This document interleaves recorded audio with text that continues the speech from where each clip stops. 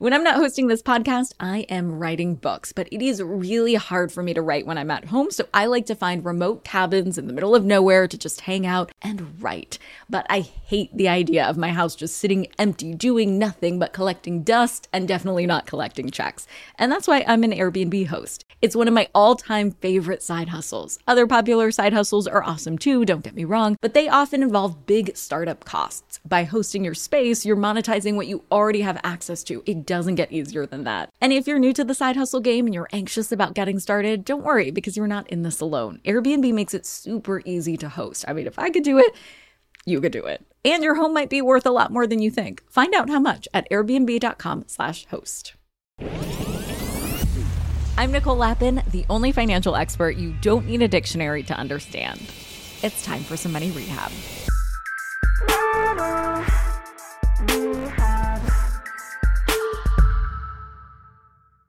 Since 2022, I think we've all had a what's the next curveball attitude. Globally, we've all had major challenges thrown our way since the outset of the pandemic. And all of these challenges have affected our finances, often for the worst. I know this all sounds a little doom and gloom, but my guest today has an outlook that a little doom isn't the worst thing.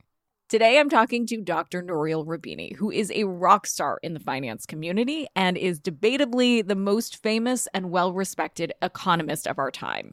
And he has a resume to match. He is Professor Emeritus and Professor of Economics at Stern School of Business at NYU. In the late 90s, he served as the Senior Economist for International Affairs on the White House Council of Economic Affairs.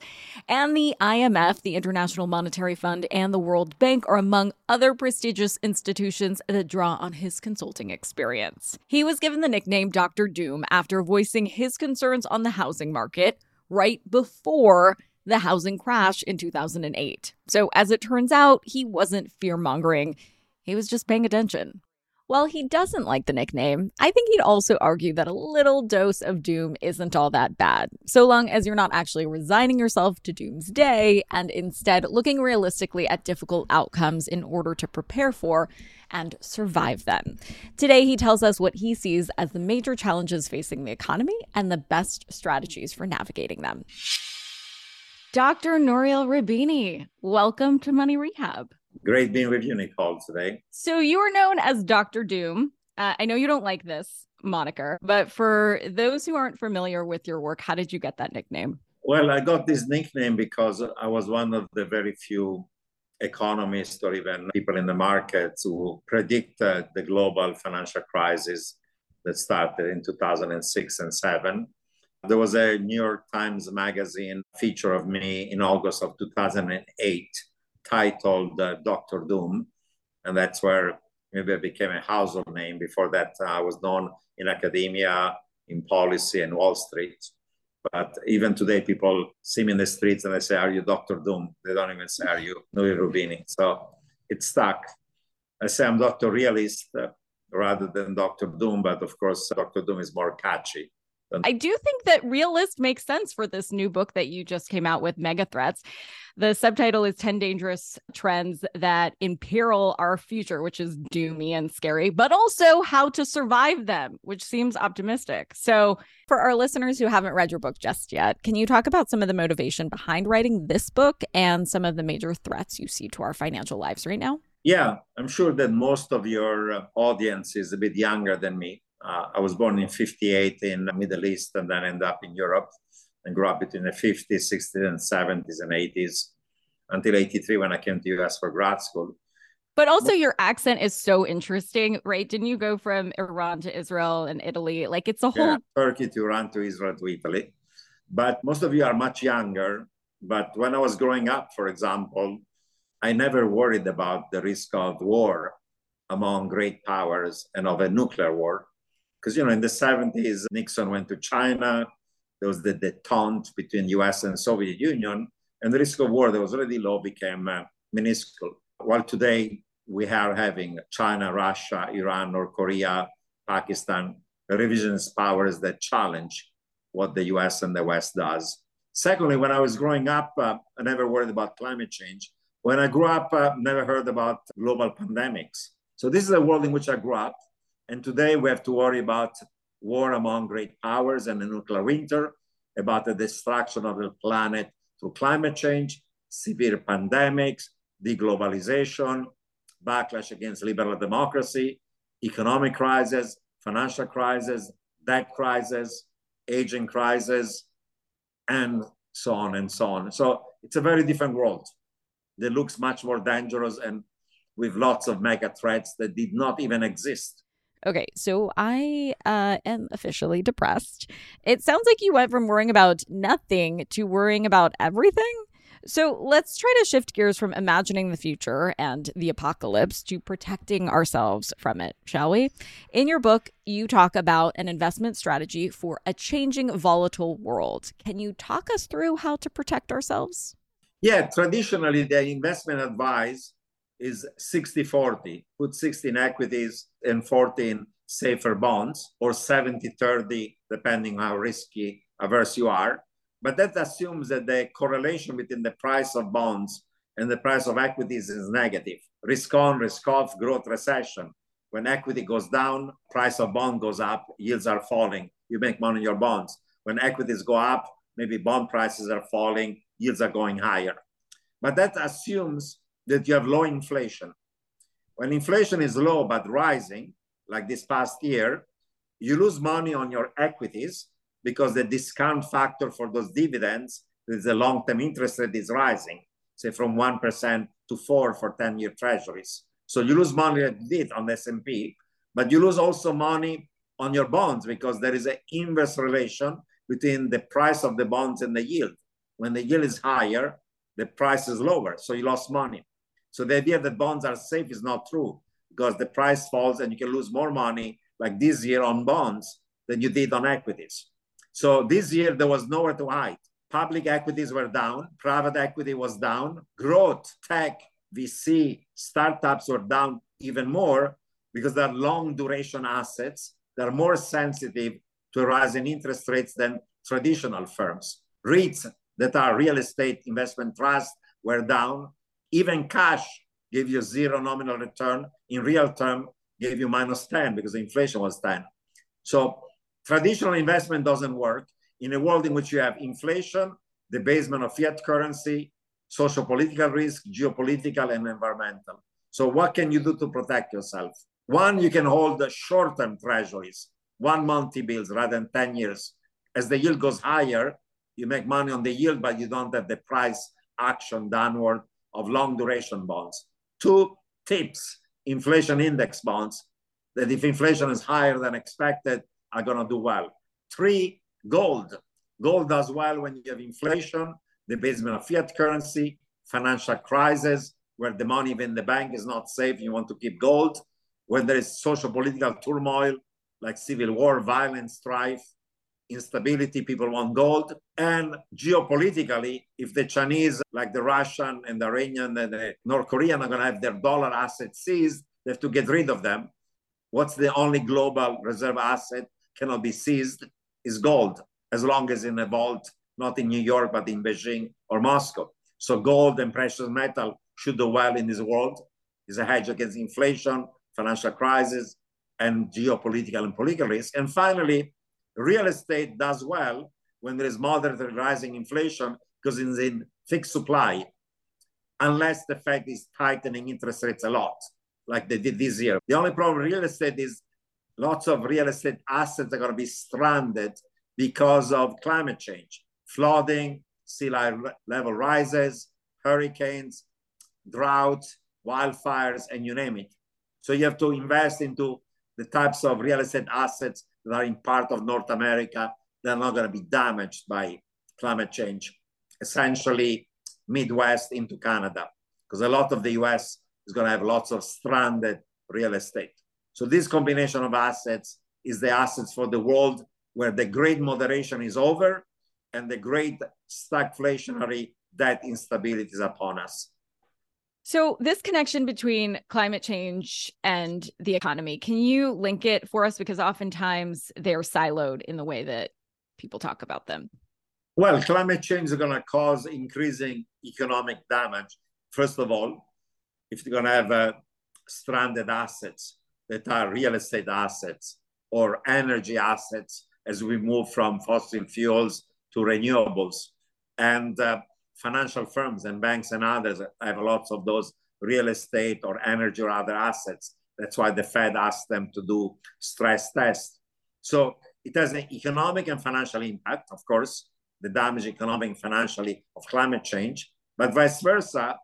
If we deal with climate change and we want to reduce the amount of global warming, there's an economic cost. Today, with current technology, we cannot reduce emissions to zero without having negative economic growth. So mitigation with current technology doesn't work.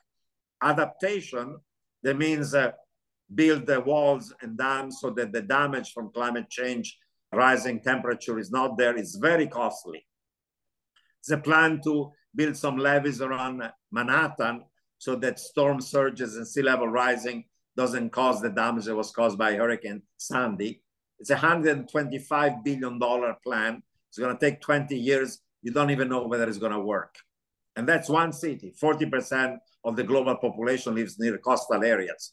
So it's hugely expensive. And we have even greenflation, meaning the green metals like cobalt, copper, zinc, and others that are needed to have electric vehicles or electric batteries, and you name it, they're becoming more expensive because they use a lot of energy. And if the price of fossil fuels is high, then you have greenflation of the green metals. So those are some of the challenges of addressing, for example, climate change in terms of economic costs. What do you think is one impactful thing individuals can do to combat climate change? Well, individually, we can all try to reduce our own carbon footprint by using reusable bags and things of that sort when we go to the supermarket. So that small and big things, we should have solar panels in our homes. But no, climate change is a national and global phenomenon. Individual can do this much, but you have to give the incentive to move away from fossil fuels to renewables. And unfortunately, the studies suggest that if you want to achieve the Paris targets of 1.5 degrees above pre-industrial, the average carbon tax should be $200 per ton. Today, the average carbon tax globally is $2 per ton. Which government is going to increase it from 2 to 200? No one. If anything, now that you have a rise in gasoline prices, heating fuel prices, everybody and every country is cutting the fuel taxes and the carbon taxes to avoid the squeeze of inflation on the income. So we're doing the opposite of what a transition to a more green energy system requires, rather than doing the right thing. Hold onto your wallets. Money Rehab will be right back. Money Rehabbers, you have money hidden in your house. Yeah, just hiding there in plain sight. Okay, so I don't mean you have gold bars hidden somewhere in walls, treasure map style, but you do have a money-making opportunity that you're just leaving on the table if you're not hosting on Airbnb. It's one of my all-time favorite side hustles. By hosting your space, you are monetizing what you already own. It doesn't get easier than that. For me, hosting on Airbnb has always been a no-brainer. When I first signed up, I remember thinking to myself, Self, you pay a lot of money for your house. It is time that house returned the favor. And to get real with you for a sec, I felt so much guilt before treating myself on vacation because traveling can be so expensive. But since hosting on Airbnb, I feel zero stress for treating myself to a much needed vacation because having Airbnb guests stay at my house when I'm traveling helps offset the cost of my travel. So it's such a win-win. I mean, if I could do it, you could do it. And your home might be worth more than you think. Find out how much at airbnb.com/host. Do you ever get FOMO, fear of missing out? Well, do you ever get FOMO-tupita, fear of missing out on the perfect hire? If so, I have the antidote. It's LinkedIn Jobs.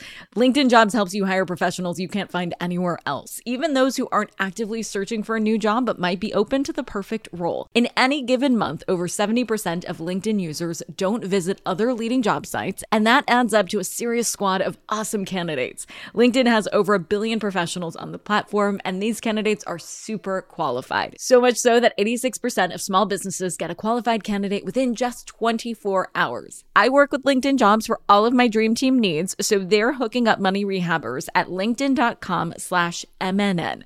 Go there and you can post your job for free. That's linkedin.com/MNN, as in Money News Network, to post your job for free. Terms and conditions apply. And now for some more money rehab. You didn't mention crypto, of course, in your options for hedging this uncertainty. You describe crypto as dangerous, that it represents a failure of faith in the government and a threat to order because it funds terrorism and is used for money laundering and other criminal activities. Can you first talk about how crypto is dangerous from a broad civil society lens? Well, first of all, these cryptocurrencies are not currencies. Anybody who knows anything about money knows they're not a unit of account, not a scalable means of payment. They're not a stable store of value. They're not really money. Two, most of crypto is a scam. Out of the 20,000 ICOs, 80% of them were a scam in the first place. 17% of them have already lost 100% of their value. So 19,300 out of 20,000 were a scam. And what did they use the money? To buy Lamborghinis, to buy boats, to buy planes, to buy villas, to go to Puerto Rico or other offshore financial center, even to pay for prostitution, as strip clubs in Miami having bills of millions of dollars from these crypto guys. This is what the money was used, just a scam. Most of them were scammer. SBF is not the exception, is the rule. Literally, 99% of crypto is crooks, criminals, conmen, carnival barkers, and assorted scammers and criminal. That's the reality. And whoever bought Bitcoin in the last year at 69, now is at 16, lost 80% of their value. Same thing for Ethereum. The other top 10 lost 90% of their value. The other shitcoins lost 99% of their value. So if you want to gamble, go to Las Vegas. You have a great time. Go Atlantic City. But losing your money. Madoff had a Ponzi scheme. A few thousand people lost their savings. FTX alone was 1 million customer. In the US today, there are 40 million Americans who hold some crypto. And 99% of them bought at the peak, not when Bitcoin was 100. They bought a year ago when it was a bubble and there was FOMO and everybody was getting into it. They bought at the peak when they were sold into them, and now they lost 80%. So stay away from crypto. It's the biggest scam, it's the biggest fraud, and it's the biggest bubble in human financial history. There's nothing equivalent to it. Just stay away from it. I have long said that. Why do you think there was this huge crypto craze? Did people just want to get rich quick? Listen, we live in a world in which millennials, Gen X, Gen Zs were shafted. Were shafted because of the global financial crisis. Those who graduated then didn't have good jobs, and now with COVID. And many people in this society where there is rising income and wealth inequality, economic malaise, new generation going to do less well than their parents. They're hopeless, they're helpless, they're skillless, they're jobless, they're restless. So they think that you can become rich overnight. And that's impossible. For one person to become rich overnight, as you well know, to do well in life, you have to study hard.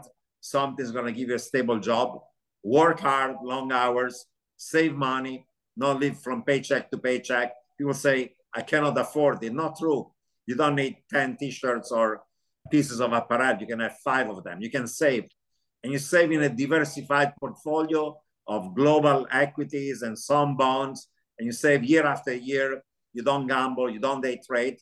And hopefully when you retire, you're going to have enough buffer to supplement a shrinking Social Security check. That's the way you are financial and income stable. But unfortunately, people feel hopeless. They don't have jobs. They don't have skills. They feel left behind. They think that if you gamble in crypto or meme stock or SPACs or day trading or Robinhood, they're going to become rich. Not only they don't become rich, 99% lose their shirt. Yes, you have not minced words whatsoever about your feelings on crypto. You call it manipulative Ponzi scheme. Also, you envision, though, AI as the high-tech financial innovation that will solve a lot of the problems that crypto claimed to solve, right? How do you envision that in the future? Well, AI applied to finance, the future of finance is not crypto, is not blockchain, is fintech. Fintech has nothing to do with crypto and blockchain. It's all centralized. It's a different type of approach. So the future of money in finance is that one, not crypto. Of course, AI applied not only to finance, but applied to pretty much every sector, every good and service, can increase productivity, can increase economic growth. The problem with AI is that it is leading to some technological unemployment is permanent. Initial routine jobs that are blue collar, then cognitive jobs that can be automated, that are white collar, eventually even creative jobs, from creating music or writing a piece of financial reporting to even being a Fed watcher. Eventually the machine is going to do it better. So we're going to have massive permanent technological unemployment. Okay, so humanity's over soon. All apocalypses are coming. When are we going to get to the positive part of the subtitle of how to survive all of this, Dr. Realist? If you are a young person and you're asking yourself, how don't I become obsolete? What should I study? I would say you should major in something related to STEM, science, technology, engineering, mathematics, computer science, and then minor in some liberal arts. Because if you're going to have to change jobs every few years, of course, you have to think well, critically, read well, write well. Some combination of those more technical skills and more general intelligence skills are going to be necessary. You have to learn all your life. You have to retrain yourself. It's not enough to go to college or grad school. You have to always be one step ahead to make sure that technology doesn't make you obsolete. There's no easy way of making money. Study hard, work hard, retrain yourself, save, invest, diversify, and be patient, rather than trying to think that you will make a quick buck by doing something else. Embrace yourself for the apocalypse. Hope for the best and prepare for the worst. And making sure that you're not going to be swept away by all these mega threats. There are things you can do individually, as I said. What you study, your savings behavior, your investment behavior. And of course, many of these problems are collective, cannot be resolved only individually. So young people have to be really organized, social groups, politically, to deal with climate change, with pandemic, with financial instability, to have more long-term policies. So you have to collectively also resolve these problems, because many of them cannot be resolved at the individual level. We have to care about other people, because we are going to either swim or sink together. We're on the same boat. Yes, we are. Thank you so much. Thank you. So as I mentioned to Nouriel, this conversation was depressing at times, and it's my goal to make finance something that doesn't bum you out. However, first and foremost, I have to be honest, and the economy is not sunshine and rainbows all the time. And even though Nouriel could tone it down a bit, I think in general he does have it right when he says, hope for the best, but expect the worst. He definitely has the expect the worst part covered, and now the hope is up to us. So as I mentioned to Nouriel, this conversation was depressing at times, and it's my goal to make finance something that doesn't bum you out. However, first and foremost, I have to be honest, and the economy is not sunshine and rainbows all the time. So even though Nouriel could tone it down a bit, I think in general he does have it right when he says hope for the best, but expect the worst. He definitely has the expect the worst part covered, and now the hope is up to us. Today's tip you can take straight to the bank is literal. Nouriel and I both agree that TIPS, which are Treasury inflation-protected securities, are a smart investing choice right now. Even though the Fed is working on curbing inflation and aims to lower it this year, investing in TIPS will help you hedge against the chance that inflation is hard to shake. Money Rehab is a production of Money News Network. I'm your host, Nicole Lappin. Our executive producer is Morgan Lavoie. Do you need some money rehab? And let's be honest, we all do. So email us your money questions at moneyrehab@moneynewsnetwork.com to have your question answered on the show, or even have a one-on-one intervention with me. And follow us on Instagram at Money News and TikTok at Money News Network for exclusive video content. And lastly, thank you.